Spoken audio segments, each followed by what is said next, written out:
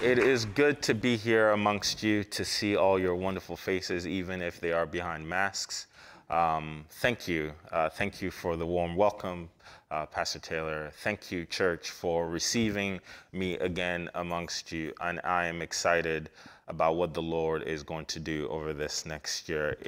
Indeed, it is a joy. And I am grateful to God, especially the under shepherds of this branch of Zion, to Pastor Taylor and Pastor John, and to each and every one of you.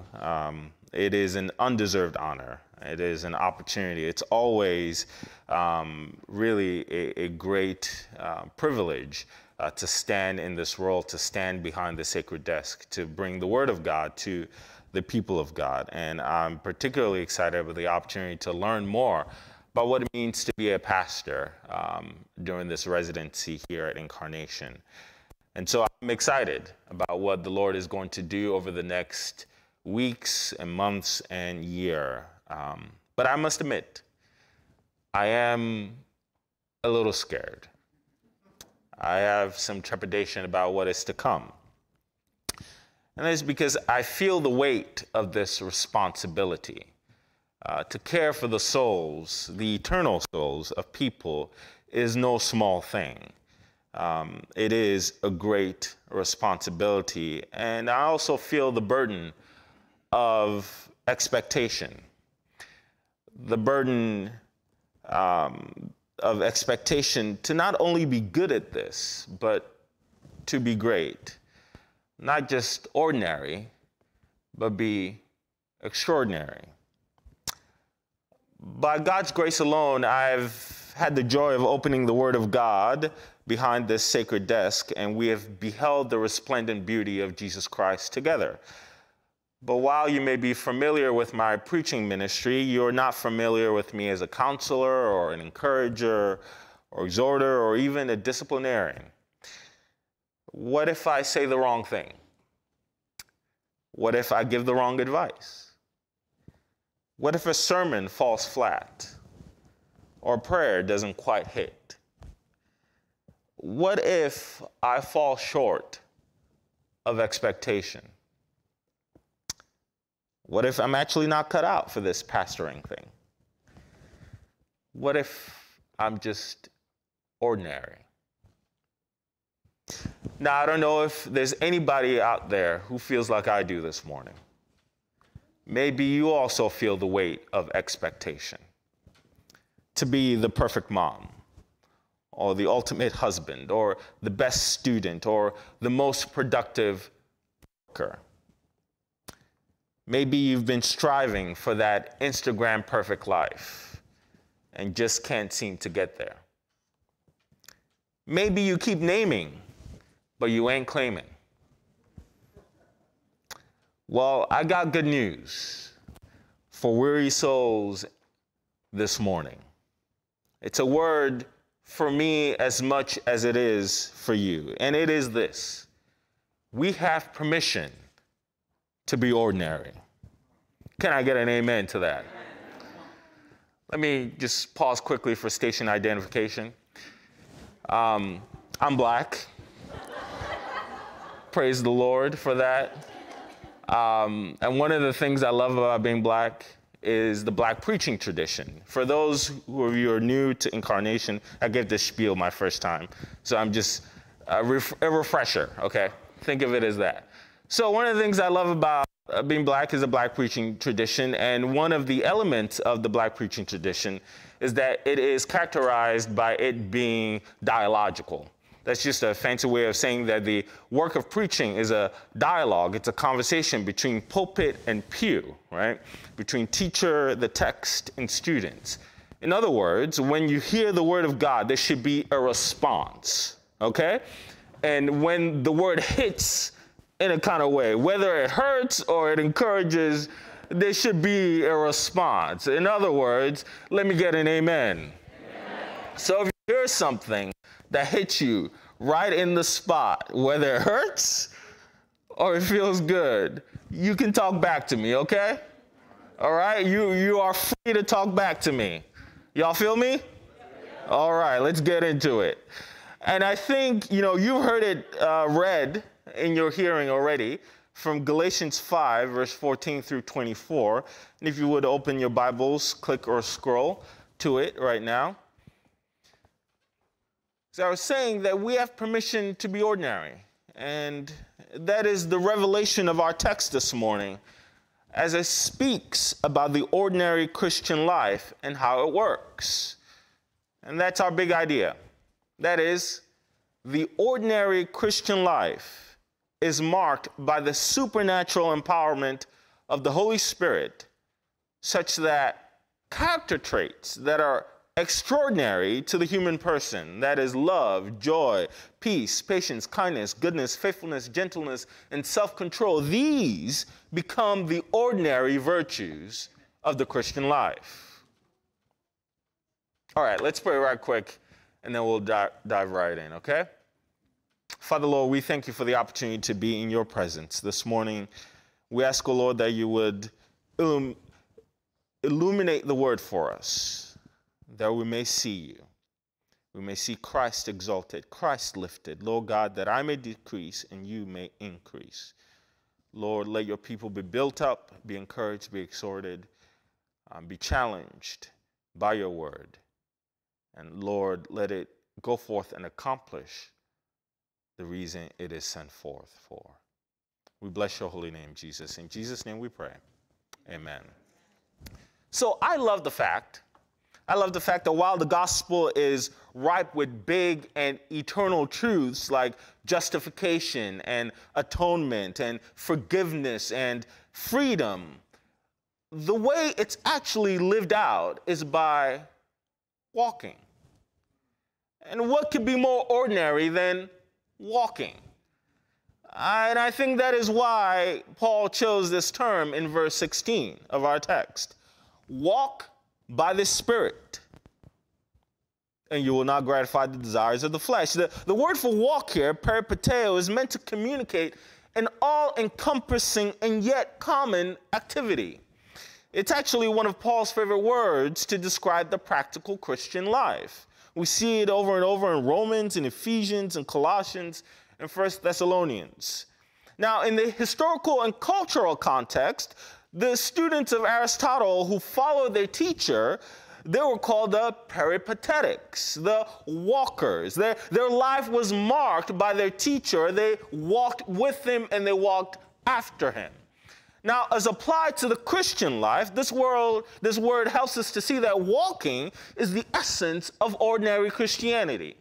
It means that we take the teachings of Jesus, the life of Jesus, the actions of Jesus, and so incorporate them into our lives that our lives look more and more like him. We walk like he walked. We act like he acted. Paul stated it this way in Ephesians 5, therefore be imitators of God as beloved children, and walk in love as Christ loved us and gave himself up for us, a fragrant offering and sacrifice unto God. Now the key is not making the Christian life more complicated than it ought to be. It is as simple and yet transformational as being an imitator of God by walking in love and in light of how Christ has loved you. Christianity is as simple and yet profound as living like Jesus in every area of life. If you're a child, thank you. If you're a child, you live like Jesus as you relate to your siblings, as you obey your parents, as you honor your teachers, and as you play with your friends. If you're a teenager, you live like Jesus in how you hang out with your friends and how you respond to your parents, and what you post online, and how you act on the basketball court or the soccer field, in the classroom, or behind the counter at Chick-fil-A. If you're a college student, the ordinary Christian life is as simple and profound as living like Jesus in your frat or your sorority, when you're tailgating before the big game, in your conversations, when you're out on Friday night, and in what decisions you make regarding moral issues. If you're a single adult, you live like Jesus in the friends you make and keep, in how carry yourself at work, and how you handle the dating scene, and how you battle loneliness.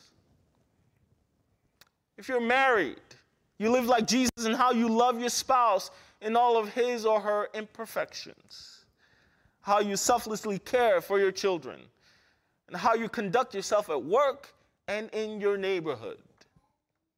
If you're a retiree, you live like Jesus in how you steward your time and resources. And if you're a pastoral resident, you live like Jesus in how you seek to know nothing amongst the people except Christ and him crucified. Not grasping for lofty speech or human wisdom, but resting in the finished work of Christ and working from that rest. The point here is simply that the Christian life is something that works as it is walked. Don't underestimate the power and impact of simply living like Jesus every day in every arena. And don't make the mistake of thinking that the Christian life is just about the major decisions. It is that, but even more so, the Christian life is about the thousands of decisions you make every day. The Christian life is a walk. And I eagerly look forward to walking alongside you over this next year in the power of the Holy Spirit, being conformed to the image of Christ, to the glory of God the Father. So, what does the fruit of the Spirit teach us about the ordinary life of a Christian? I got 3 things for you, and I'm going to take my seat, all right? The first is that the Spirit fruit of the ordinary life of the Christian is the assurance of salvation. In verse 19 through 21, Paul lists 15 common sin issues that are naturally not associated with being a follower of Jesus. He calls these the evident works of the flesh. In other words, this is the ordinary flesh life. The works of the flesh are evident: sexual immorality, impurity, sensuality, idolatry, sorcery, enmity, strife, jealousy, fits of anger, rivalries, dissensions, divisions, envy, drunkenness, orgies, and things like these. I mean, these are the things why we need laws, why we need police and the courts and prisons. These are the things that dominate the evening news every night. It's what's wrong with us. And Paul draws a clear line in the sand by saying, I warn you, as I warned you before, in verse 21, that those who do such things will not inherit the kingdom of God. So that means there's an ethic or a morality that is directly connected to the ordinary Christian life. In other words, the ordinary Christian life is not characterized by sexual sin, or idolatry, or sorcery, or enmity, or strife, or jealousy, or fits of anger, or rivalries, or dissensions, or divisions, or envy, or drunkenness, or orgies, or anything else like it. That means that the Christian life is a moral life. Now, this doesn't mean that Christians live perfectly. We can and do sin, sometimes royally. But there is something important here because Christianity is tied to morality. Theology creates ethics, and the ordinary pattern of the Christian life is marked by biblical morality. Verse 21 is very clear. Those who do such things do not inherit the kingdom of God. So if the ordinary pattern of your life is marked by immorality, then you are simply not a Christian. Now, the direct opposite of the immorality is the fruit of the Spirit that's identified in verses 22 to 23. The contrast between the two lists could not be any clearer. The ordinary Christian life is marked by the fruit of the Spirit, not the works of the flesh. But the fruit of the Spirit is love, joy, peace, patience, kindness, goodness, faithfulness, gentleness, self-control. Against such things there is no law. Now, notice a few things about this. First, it's not a list of fruits. Rather, it is all one fruit. The fruit of the Spirit is not a fruit stand where you select individual fruit. This is a singular fruit with multiple expressions. Second, The other thing is that while the immoral list focused on actions, the fruit of the Spirit is focused on character. The fruit of the Spirit is about who you are. And then third, by talking about the fruit of the Spirit versus the work of the Spirit, Paul is identifying that the fruit is something that's produced through the power of the Spirit. The fruit may be expressed in a believer's life, but he or she is not the source. The Spirit is the catalyst behind the fruit. The fruit is what ordinary Christian life looks like. And so ultimately, Spirit fruit is actually not evidence of spiritual maturity. Rather, it is evidence of genuine conversion. True Christians live in the Spirit, not in the flesh. And that Spirit life is evidenced by Spirit fruit. Notice also here how he closes this argument. It's the coup de grace of the passage. He says, and those who belong to Christ Jesus, in verse 24, have crucified the flesh with its passions and desires. Belonging to Christ means that the followers of Jesus are of Jesus Christ. You are his. His death is your death to sin. His life is your life everlasting. And this is why Paul says in Romans 8:14 that all who are led by the Spirit of God are sons of God, that the Spirit himself testifies within us, bears witness with our spirit that we are children of God. Indeed, we cry, Abba, Father. Now, J. Packer, in his wonderful book, Keep in Step with the Spirit, summarizes the ministry of the Holy Spirit this way. He says, the essence of the Holy Spirit's ministry at this or any time in the Christian era is to mediate the presence of our Lord Jesus Christ. In other words, everything about the Holy Spirit's role is to make Jesus known. Tim Keller says that if you were to walk in the Holy Spirit's room, all you would see are pictures of Jesus. Not LeBron James, right? Not the newest Power Ranger or Beyblades that my kids are into right now. It would all be pictures of Jesus. He stands Jesus all day, every day. His Instagram is just Jesus, Jesus, Jesus, Jesus.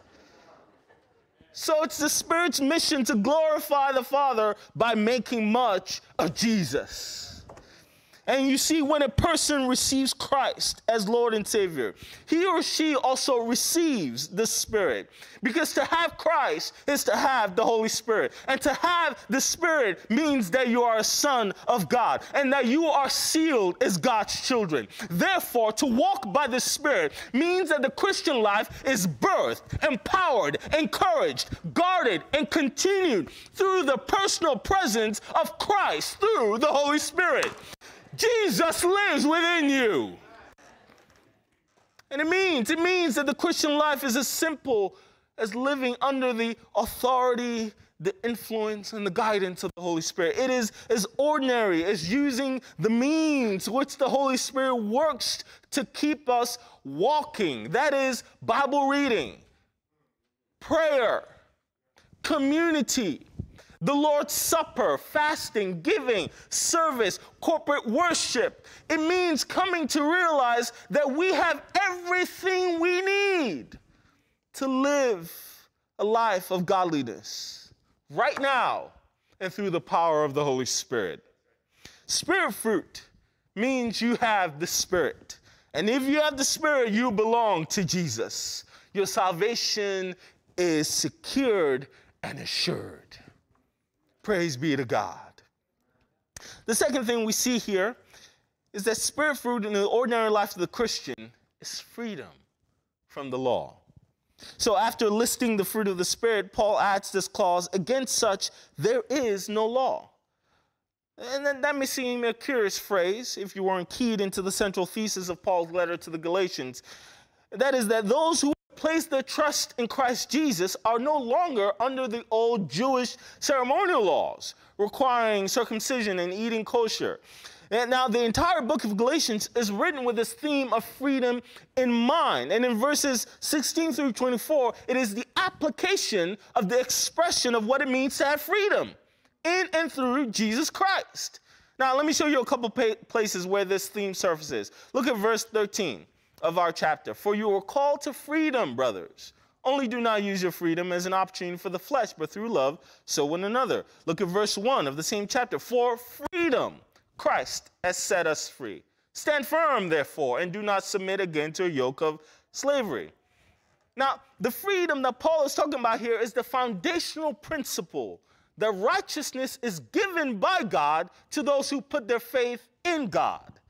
By trusting in Christ Jesus' death on the cross as payment for your sin, God frees you from guilt and condemnation and the penalty of your sin. Because through Christ, people are forgiven. Now, the starting point of the ordinary Christian life is this freedom. Christianity doesn't work unless you have put your faith and trust in Jesus. There has to be a foundational relationship with Jesus, because the very foundation of Christianity is freedom, which is bought by Christ and which is received by faith. A few years back, I remember being riveted by this historical drama that was directed by Steven Spielberg called The Amistad. I don't know how many of y'all saw that. I was surprised to learn, like, it's over 20 years old now. I'm surely not that old. But the Amistad was a slave ship headed to the New World when the captured Africans, 53 Mende, revolted, they took over the ship, and they spared the lives of 2 officers. And they demanded that they turn the ship around and take them back to the southwest coast of West Africa from whence they had come. Instead, the captors tricked them and sort of sailed them to the U.S., where they were recaptured, treated as runaway slaves, and put on trial.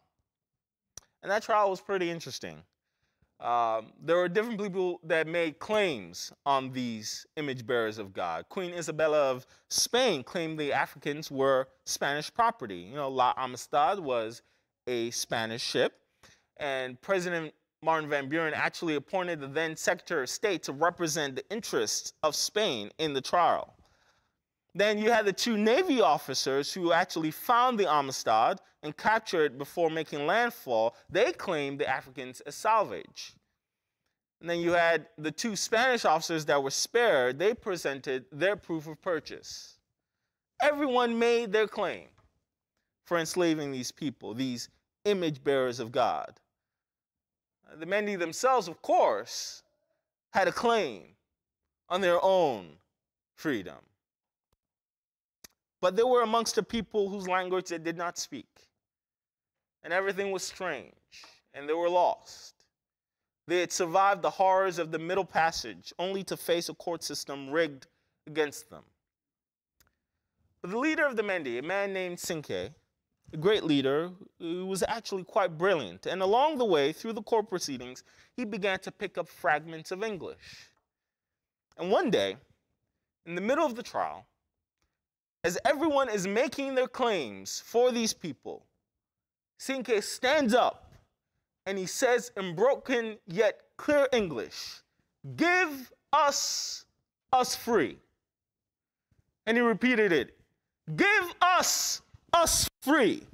You missed it. That was about you. I wasn't talking about Cinque, because that is what happens in the soul of every human being who beholds Christ for all that he is and what he offers. And the soul cries out, "Give us free." The trial of the Mende would make its way up to the Supreme Court before they were set free. But how much more would it be, she who cries out to Christ for freedom, be liberated by the courts of heaven, and hear the Savior say, "For freedom I have set you free." In Christ we have freedom. Spirit fruit in the ordinary Christian life is freedom. Brothers and sisters, cease from your striving for perfection. Rest in the finished work of freedom that Christ has won for you, and then work from the rest of that freedom. Finally, see that spirit fruit in the ordinary life of the Christian is cultivated in the trenches of war but rooted in the promise of victory. Now, while we are indeed free in Christ, it is a freedom we've been set free, yet we are daily called to daily war against the yoke of slavery to sin. Paul here envisions the ordinary Christian life to be a battle, a war, a constant struggle between the flesh and the spirit. See how Paul sets the stage very clearly for us in verse 17. For the desires of the flesh are against the spirit, and the desires of the spirit are against the flesh. For these are opposed to each other to keep you from doing the things you want to do. Now, we learn a number of things in this text. The first, that there are two realms, the flesh and the spirit. And the second is that the flesh and the spirit are opposed to each other.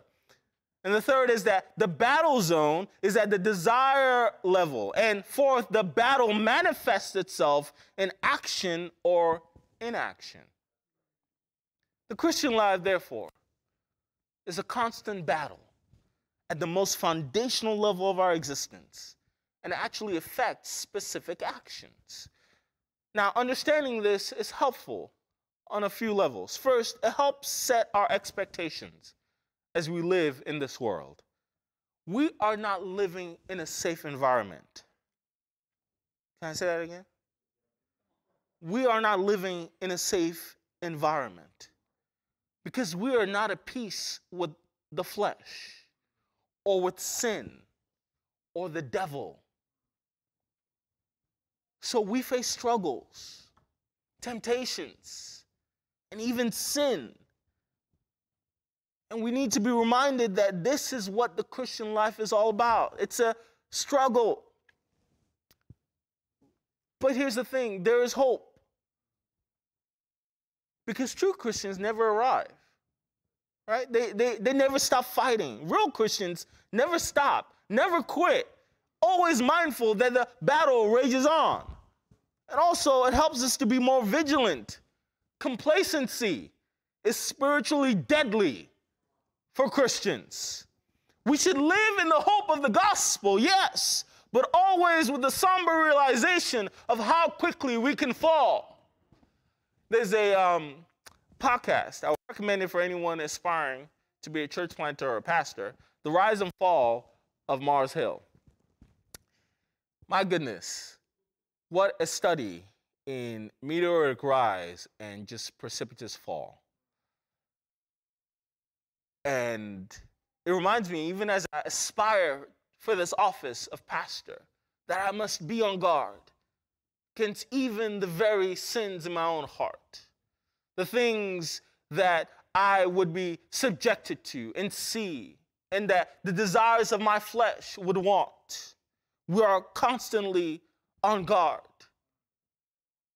The normal Christian life is war, but there is good news at the war front. Because tucked neatly into this text is a promise.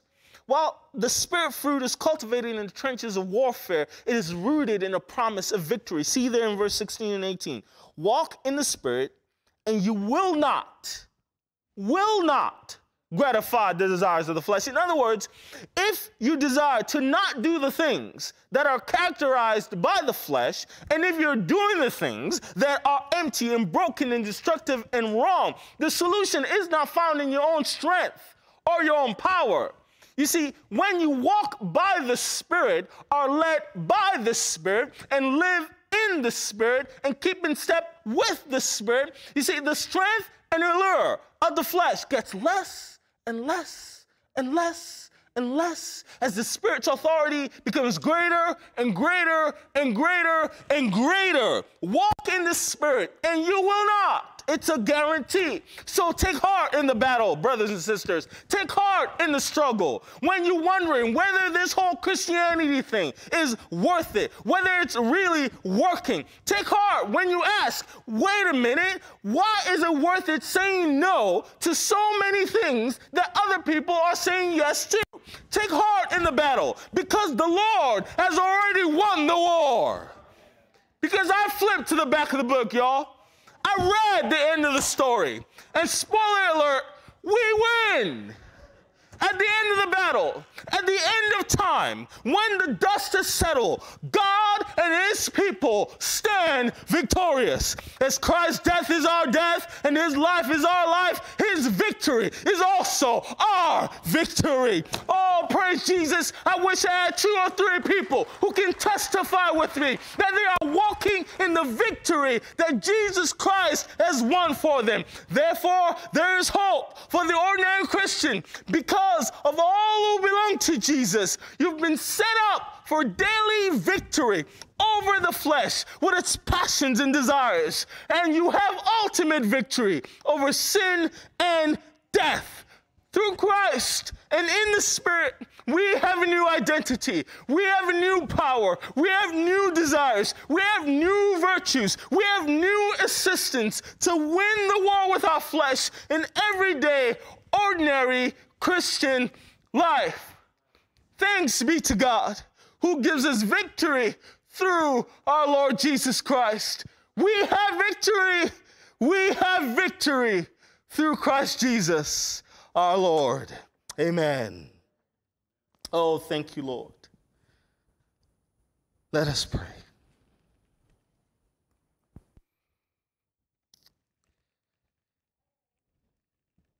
Maybe that you've never experienced the ordinary Christian life because you're not yet a follower of Jesus. Prayer is that today you put your faith in Jesus and begin a life marked by freedom, forgiveness, and hope. Maybe that you are a follower of Jesus, but you're here weary and tired because you have a wrong understanding what the ordinary Christian life is. Hope our meditation this morning encourages you to keep walking, to keep fighting, to keep trusting. It may be that you're here today and your Christian life is not working. Perhaps complacency, temptation, or sin has gotten the best of you. Well, I want to remind you that God's grace is always more powerful than your failures. Perhaps today you simply need to acknowledge that it's not working and ask the Lord to help you start walking again. Remember, Jesus bought your freedom, and it is for freedom that Christ has set us free. Lord God, may we experience that, may we live that, and may we walk in that freedom by the power of your Holy Spirit.